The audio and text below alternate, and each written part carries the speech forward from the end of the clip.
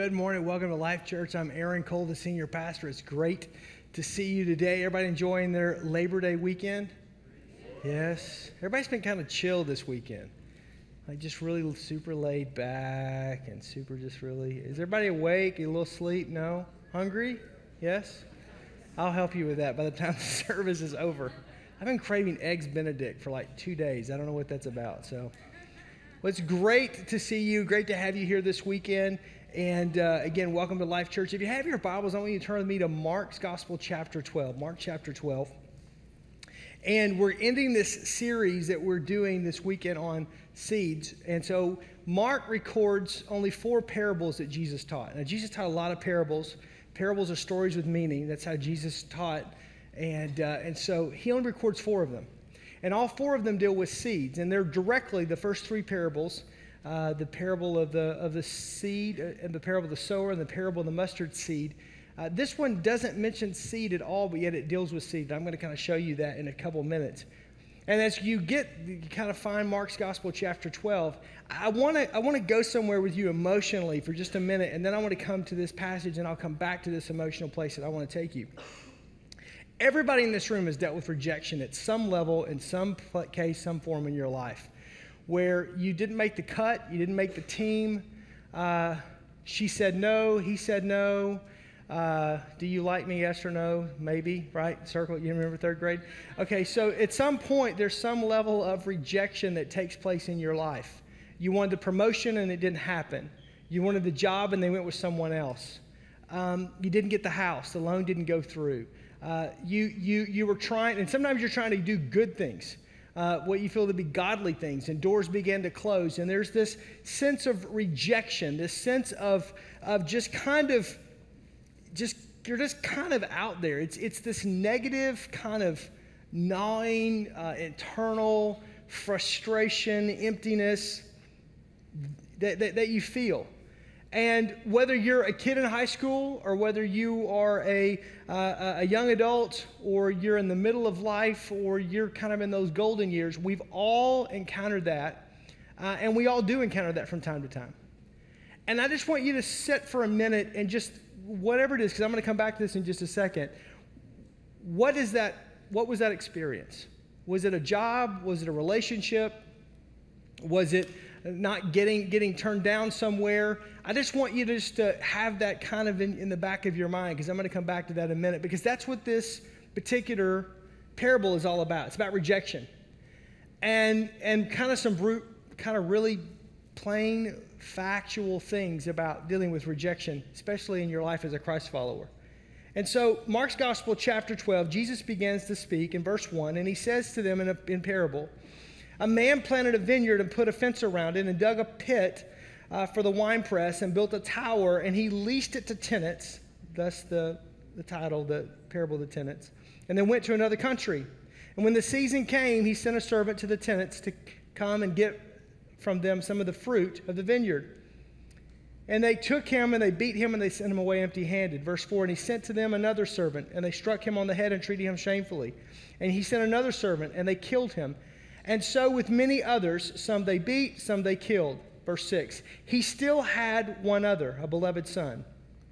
And finally he sent him to them, saying, 'They will respect my son.'" Verse 7, "But those tenants said to one another, 'This is the heir. Come, let us kill him, and the inheritance will be ours.' So they took him and they killed him and they threw him out of the vineyard. What will the owner of the vineyard do?" So Jesus is asking. "He will come and destroy the tenants and give the vineyard to others." Verse 10, now he's going to quote Isaiah here. "Have you not read in the scripture, 'The stone that the builders rejected has become the cornerstone. This is what the Lord is doing, and it is marvelous in our eyes'?" As you hear Jesus unpacking this, there's multiple layers to this, and I don't want to get bogged down a ton in this, but you have to understand a little bit of the historical context of what's going on. So you go to the audience. So who's there? Well, verse 12 tells us that the religious establishment is there, because at that point they know Jesus is speaking of them and they want to kill him. So who's the religious establishment? Who are the religious leaders? Well, basically in first century Israel, they're under the occupancy of Rome. Rome, basically, when it would occupy a people group, it would allow them to have their own god.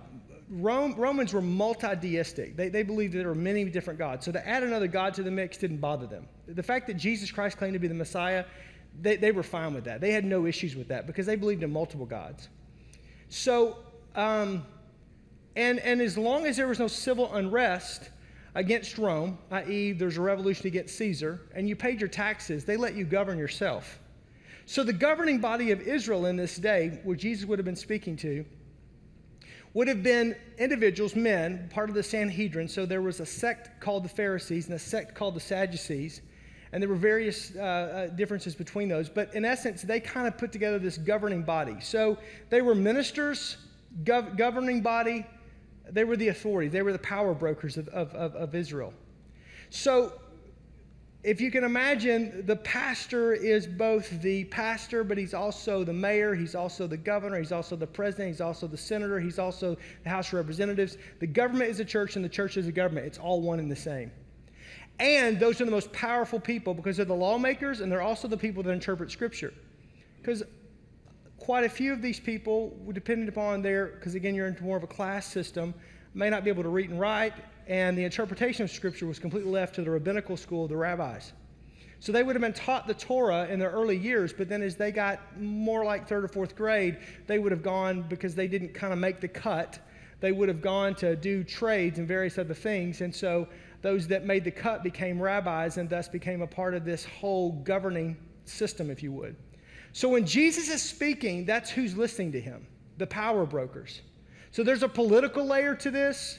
There is a biblical, spiritual layer to this, and there's also a financial, powerful wealth layer to this, because these were legacy people, because it went family to family, much like you would think of like powerful people beget powerful people beget powerful people. So it's this type of thing that's going on.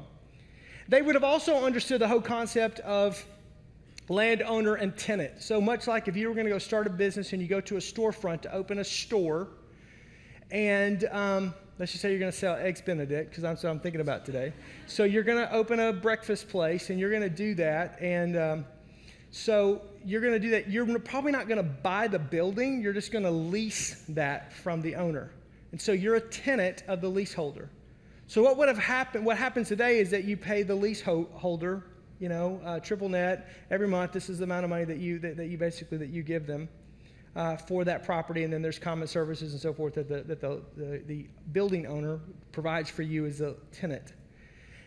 In the first century, what would have happened with the vineyard, and again, we're back to an agricultural deal because it's very much an agricultural society, and that denotes some of the seed, which I'll get to in just a minute. But what's happening here is that the vineyard is left with the tenants. The tenants, they take care of the vineyard. They grow and develop the vineyard. And then what would happen is when the harvesting of the grapes would come, they would send a portion of that. The landowner would send a servant, and they would give it to the servant and send it back to the landowner. That's how they paid for the property, because they're sharecropping in essence. They're leasing the field to grow what they want to grow. And so instead of giving money, they're just simply given a portion of the crops. Every time the landowner in this parable goes, they beat him and send him back, or they kill him and send him back. And they shamefully just send him back. It's kind of like they just completely thumb their nose at the landowner and go on. And so Jesus says, what's going to be done? So at this point in time, they're kind of getting this, because then he says, then he has a son. The landowner has a son, and he's going to send the son, but yet they take the son and they beat him and they reject him and they kill him. Now, again, these were all educated men. These were all men who understood the Torah, and they understood the prophets of the Old Testament. So what's happening here is the vineyard is a picture of Israel, of the nation of Israel as a whole. The tenants are a picture of the rulers. They're those who would be this religious elect that are the governing body. They are the religious leaders. They're also the power brokers in Jerusalem at this point in time. The owner, of course, is God. And every one of these many servants that he sends are the prophets of the Old Testament that we would read. From the minor prophets like Habakkuk to the major prophets like Isaiah. Jesus will actually quote Isaiah in verse 10 and 11, which Isaiah was the most prominent. So in every single discourse in the Old Testament that's recorded, the man of God, the prophet of God, speaks the word of God to the nation of Israel, and they reject him. That was part of the plight of the prophet. It was a very lone office. And what would happen, though, is that the prophet would be rejected. Therefore, history would prove that the prophet was correct. So you've had 400 years at this particular point since the last time there had been a prophecy given to the nation of Israel. So there's quite a bit of time that's taken place. So all that's all been proven out. And so here's what they understand. I'm going somewhere with this. Here's what they understand is that every time these prophets of God came and spoke to the people of God and they rejected them, the prophets were right and the nation of Israel was wrong. The leaders of Israel were wrong and the prophets of God were right. So there's all these prophecies from the Old Testament and concerning the Messiah. So all of these men that are listening that day, the religious leaders of Jerusalem that day, they're looking for the Messiah. If you talk to an Orthodox Jew today, they're still looking for the Messiah. They believe that God will send his one and only Son. They just don't believe it was Jesus. So what Jesus does when he, in this parabolic type of a way, in this parable type of a way, when he begins to inject the Son, he elevates the conversation because he's identifying himself as the Son of God. They all know this. They don't like this because here's what you got to understand about Jesus. He was a revolutionary, not because he was crazy or he was out there, but because his way of doing things was about meeting the needs of those that were less fortunate. It was about meeting the compassionate. It was compassionately meeting the needs, setting captives free. Jesus did more to elevate the rights of women and people that were disenfranchised and marginalized in society than any other person that you find in the first century. Quite frankly, more than anyone else has done in history. So, and he never held office, and he was never in that type of a vein, but yet he does this. So the reality happens in all of this is that he goes in and he's elevates himself to that point, and they understand all the parallels. That Jesus is the Son, that God is the landowner, that they are the tenants, that they've rejected all the prophets of old, and that they were wrong and the prophets were right. And they want to kill Jesus because what he's going to do is he's going to take from them not only their need for their place in society, not to govern because that's all part of it, but the religious side of it. Because Hebrews tells us that we now have a great high priest who's touched with the feelings of our infirmity. I don't have to go to a man any longer to make my sins atone for. I can go directly to the throne of grace and obtain mercy at any time. I can go directly to Jesus, which they would have understood that that's what was going to happen to who Jesus was. So Jesus is he threatens their livelihood, he's threatening their existence, he's threatening their power, he's threatening everything. That's why verse 12 says they wanted to kill him. But they couldn't because the public opinion on Jesus was so strong at that point in time that people would have revolted against them. And again, Rome was fine with them doing what they wanted to do as long as there was no civil unrest and they were paying taxes. This would have created civil unrest, so Rome would have come down hard, and they didn't care who Jesus was and who the Sadducees were, the Pharisees were, the Sanhedrin. They didn't care. They would squash whoever they thought they needed to, all the above if they needed to, in order to bring order, because they were not going to deal with this. So there's all this tension that's happening. Okay, get that. Now, let's get back. The last couple of weeks is where I'm going to connect the seed part of this. The last couple of weeks, we've covered that the seed, according to the parables that Jesus has taught, that Mark records, is the Word of God. And that Jesus is the seed. John 1:14, for the Word became flesh and made his dwelling among us. So Jesus is the Word, and the Word is Jesus. So the seed is the Word is Jesus in all these contexts. The sower in every one of these three parables preceding this is about they're followers of Christ. And there's 4 different types of soil: shallow, stony, thorny, and fertile. And here's what's important to understand. In every one of those soils, the seed is accepted by the ground, it dies, it germinates, and it brings forth a sprout. Now, it may not last long, it may get choked out, it may not have a deep root system, or it may completely produce fruit and be in fertile soil, but it always produces to some degree and to some level above the ground because the soil accepts it. And so with the growing seed, we know that we're to be called to be faithful. It's God's job to make us fruitful. So I'm not concerned about being fruitful, about being famous. I'm just concerned about being faithful. God's called me to faithfully sow the seed, not to inspect the soil, to sow the seed, whether it falls on shallow soil or stony soil or thorny soil or fertile soil. That's God's business, not my business. I'm just to scatter the seed, to sow the seed, and that God will do that. And last week with the mustard seed, we learned that don't despise the small beginnings, because the mustard seed was the smallest seed that the Jewish farmer would plant, but it would have the greatest plant as far as size and the quickest growth. So where is the seed in this parable? I'm so glad you asked that. So with that in context, this is the fourth parable that Mark gives us of Jesus. Only 4. In Scripture, you see there are times where God is present, yet he's never mentioned. That he's active, yet he's never directly mentioned. The book of Esther is probably one of the greatest books to display this, is that God is there, yet he's present, yet he's not mentioned in a formal sense. In the entire book of Esther, you see how God uses Esther to save the nation of Israel, yet not one time in that entire book is God's name ever mentioned, but he's all through the book. God is present from the end of the Old Testament that you have in your hand, the book of Malachi, the prophet, all the way to the book of Matthew. There are 400 years where God does not speak. Does that mean that God's not present? No, he's present.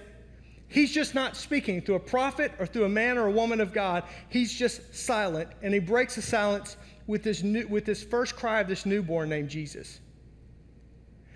So we see in this parable that this parable is a prophetic portrayal of what Israel will ultimately do to Jesus. They'll reject him and they'll kill him, just as they have with every other prophet, every other man of God that's been sent. Even though he's the Son of God, they will reject him and kill him. And we know that Jesus is the Word, and the Word is the seed. Thus, in this parable, the seed is completely rejected from the soil. I want you to catch that. In this particular parable, this is the only one, the seed, which is the Word, which is Jesus, is completely rejected from the soil. So the seed, Jesus, is present all through all 4 of these parables. Yet he's not mentioned as seed in here, but we know that that's what he is, because that's what he says and declares of himself. And John says that he is the Word and the Word made flesh. So we know it's all one and the same. And so this is what's being rejected. Here's the interesting part. In the parable of the seed, in the parable of the sower, and the parable of the mustard seed, in every single one of those contexts, and every single case, without exception, the ground, the soil, always accepts the seed. It may not produce much. It may get scorched and fall away. It may not have a deep root system and topple over. It may hit fertile soil and really do well. In every single case, though, the seed is accepted by the soil. But here, the soil being Israel, he's rejected. And so, in this context, this is very interesting. In this context, the disciples are hearing this as well. Every one of the disciples, except for John, will die the death of a martyr. They will be rejected because they're followers of Jesus Christ. They will be rejected because they've accepted the seed of God through the Word, through Jesus. Every single one of them. Matter of fact, Peter will be crucified upside down because he didn't feel worthy to be crucified right side up, because that's how Jesus was crucified. The only one that won't die a martyr's death is John, who writes the book of Revelation. And they will try to kill him and boil him alive in oil, but he won't boil. They can't kill him. Can you imagine? So they exile him to the Isle of Patmos. And there he will die at some point in time as a prisoner. But on that island, he writes the book of Revelation. And so Jesus is communicating to them something very profound. Just as this nation and this world has rejected every servant of God, the owner, that's come to the tenants, those that occupy the space in this world, so they will reject me, Jesus, the Son of God. Therefore, they will reject you. And there's a powerful, powerful, powerful truth in this when we look at this. Because the parable of the tenant shows that even when you follow the Lord's command, the outcome is not always pleasing or pleasant. Even when you do what God asks you to do, it doesn't always work out. Even when you do what God wants you to do, and even when you do it the right way with the right motive, it doesn't always work out.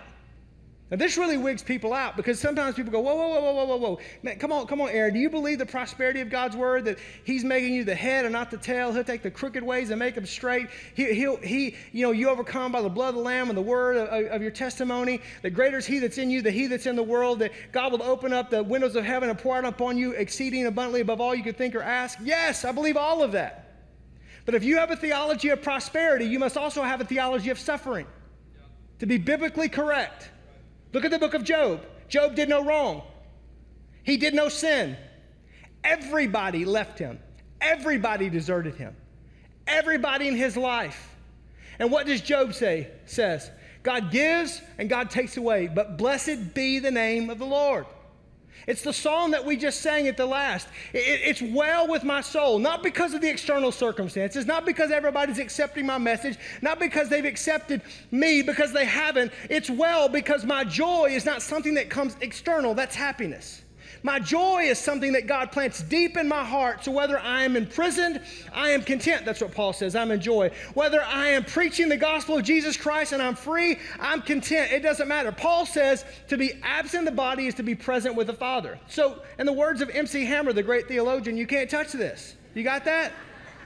It all works together, people. I'm going to quote Bon Jovi in a minute. Just give me a second. I'm getting there. Here's my point. My point is that I have to understand that in this life I'm going to have trouble. In this life, it's not always going to work out the way I want it to. God gives and God takes away. And I love when God gives, don't you? I love when God opens a door and I get the job or I get the pay raise or I get the house. Come on, don't shout me down when I'm preaching good. I get the new car. I love that. I love when I got a little extra money in the bank and I go get a fatty steak. Come on, anybody? No? Ooh, come on, a little filet mignon, right? Come on, whatever that is. I love all of that. But I don't like when I'm broke as a joke. And I don't like when, man, I don't have anything. And I don't like when people turn against me. And I don't like when times get tough. And I don't like when things are kind of flat. And I don't like when it's just a rough time. I like it when it's fun. I like it when it's exciting. I like it when it's kind of, it's growing and it's everything in my world's moving up. And I mean, my life just looks like it's just a trajectory. It's just up and to the right. I don't like for the flat times. I don't like the dips. I don't like the down times. But guess what? God gives and God takes away, but blessed be the name of the Lord. And so when I'm going to follow Jesus, when I'm going to be a sower of the word, which is Jesus, there are going to be times where my message is going to be rejected. There's going to be times where it's not going to work the way I think it's going to. It will always produce redemption and salvation. The word of Christ will always produce redemption and salvation. God will always redeem. He will always restore. He will always save every single time, even when I don't see it. The 400 silent years in the Old Testament, New Testament, God's still at work. He's not dead. He's just not speaking right now.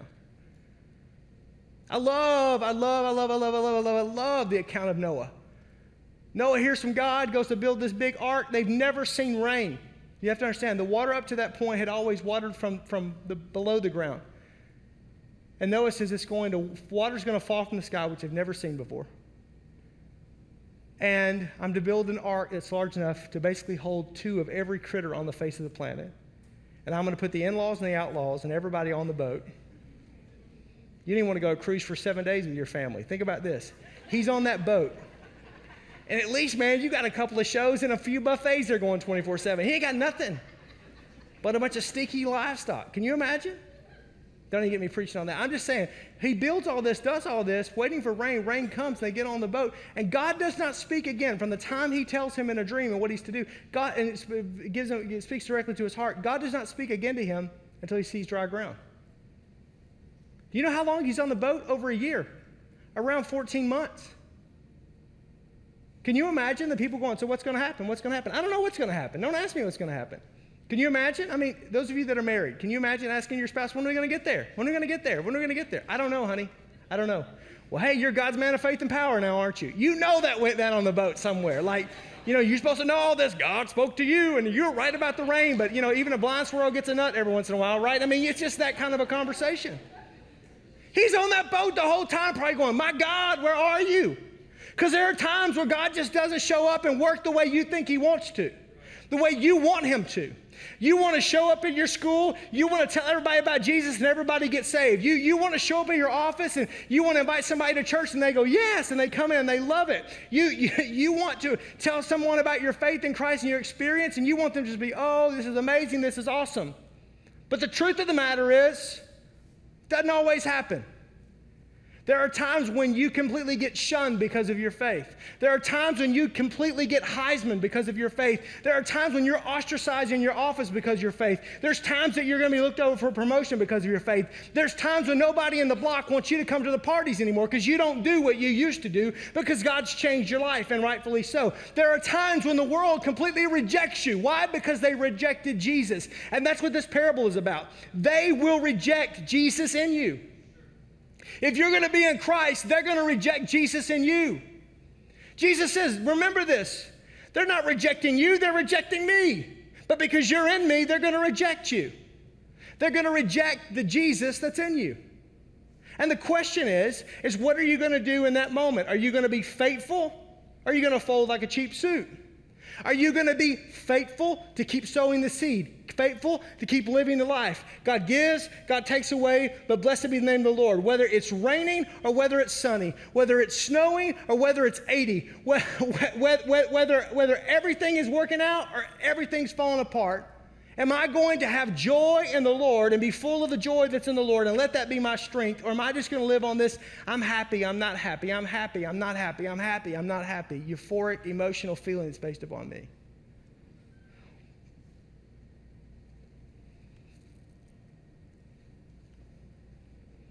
People are going to reject the Jesus in you if you're going to follow Jesus. Now, if you're just a casual Christian and you just do church on Sundays, maybe Christmas, Easter, whatever, no big deal. But if you're a committed follower of Christ, there are going to be parties you're not invited to. If you're in high school, there's going to be Friday nights you're going to be at home by yourself.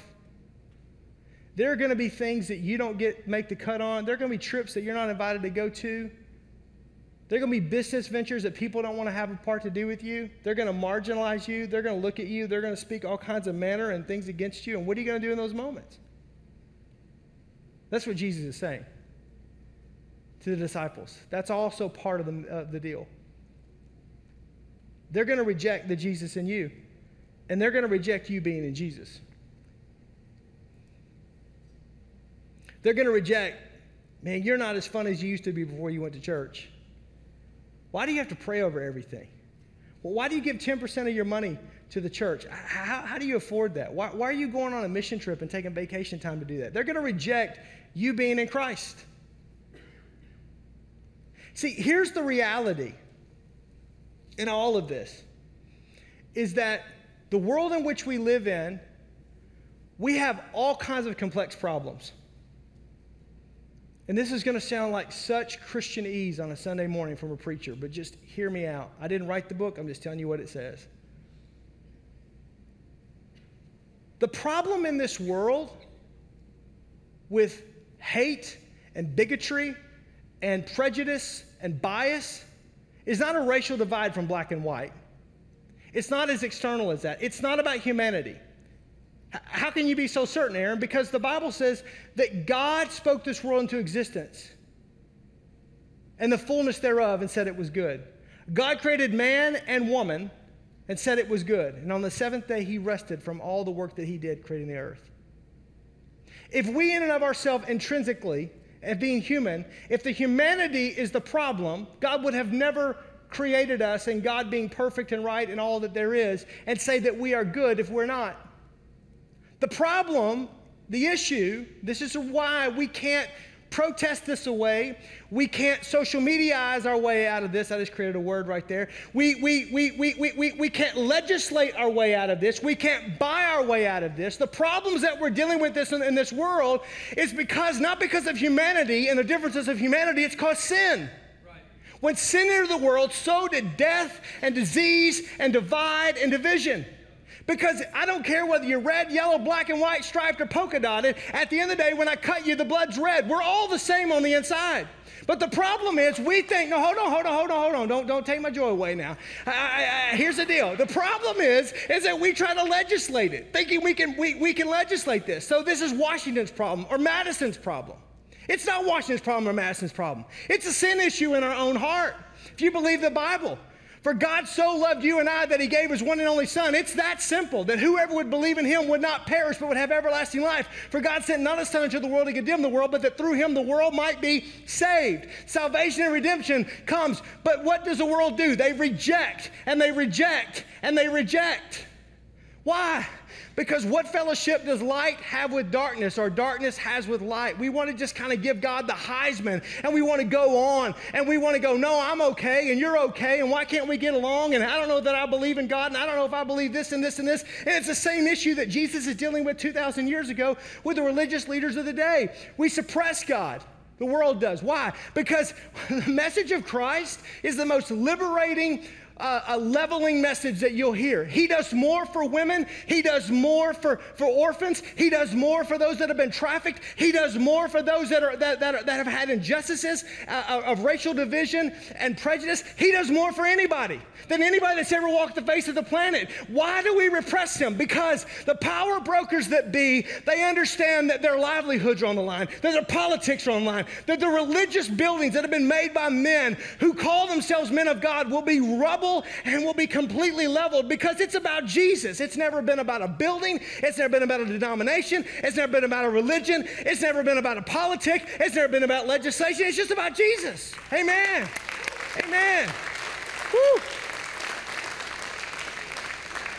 I'm really hungry now.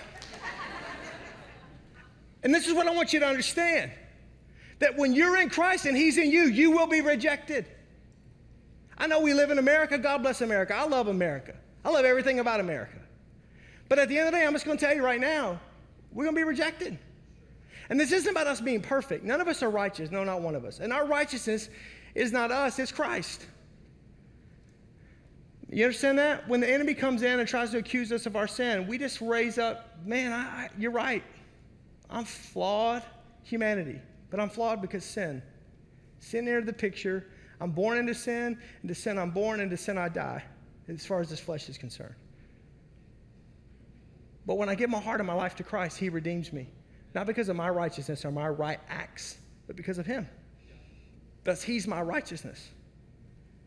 So when God sees me, he doesn't see me and all of my depravity. He sees the blood of Jesus Christ that covers me, my sin. And he sees righteous. And he says he's clean, he's righteous. And so it shuts the mouth of the enemy. But we live in a world that rejects Christ and that will reject him. There are parts in this world where people are dying for their faith. Every single day, people die just because they're followers of Jesus Christ. That parable is very true. There are places in this world where you're not persecuted, but you are prosecuted. Because this world is going to do everything it can to stamp and to stomp out the name of Christ. Because it threatens hell itself. When Jesus comes back to this earth, according to the book of Revelation, and he sets this place in order, he will have no need for anything but him. Do you understand that? There's no need for police because there's no unrest. Because the problem isn't humanity. We'll be there. The problem is sin will be gone. There'll be no need for a solar system and a sun and a moon, because he will be the universe and all therein. That's why the lion will lay down with the lamb. There'll be peace, because sin is gone.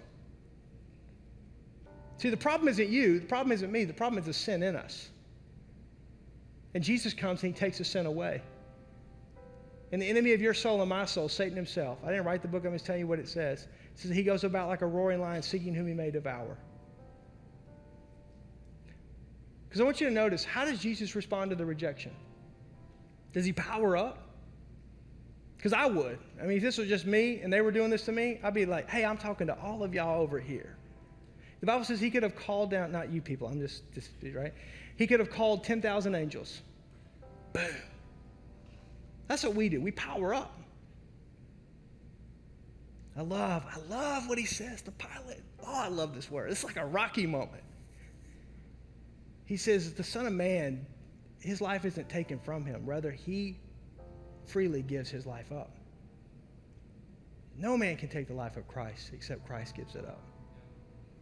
That's why Paul is saying, look, to be absent of the body is to be present with the Father. You can't take my life, Paul says, because I've already given it up.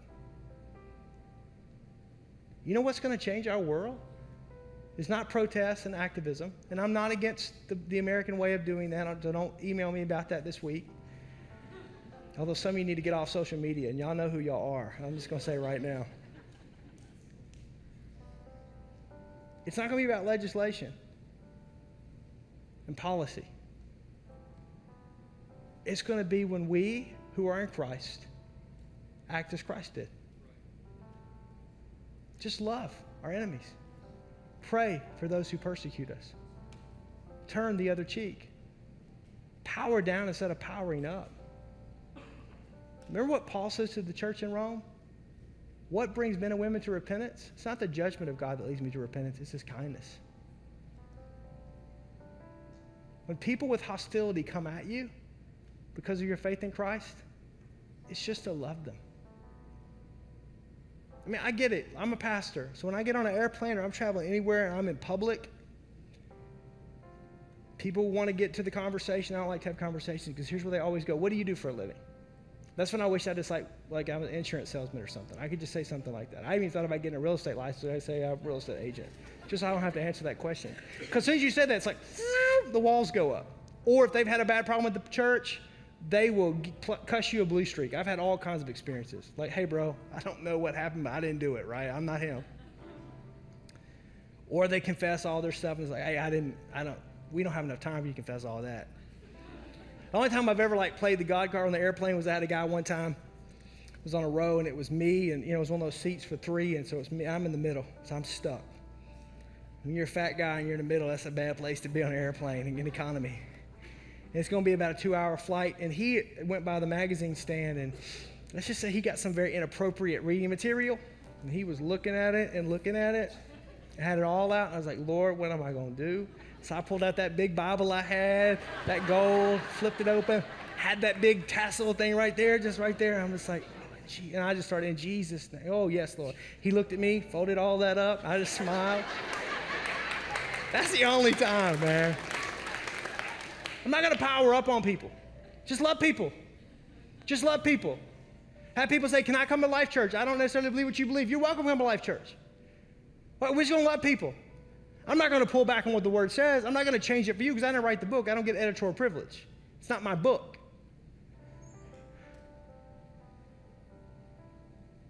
But the seed, the Word, Jesus was rejected. So will we be. And in our world, it may be that we're marginalized, or we're forgotten, or we don't get the invitation. It may be that we're prosecuted at some point. I hope that never happens in this country, but it could. It may come to the point that we're persecuted in a physical manner. I hope that never happens. But that has happened in our world. But my job is to take the seed, which is the Word, which is Christ, and to sow it. And not inspect the soil, even if the soil rejects it. I'm to continue to be faithful and allow Him to be fruitful.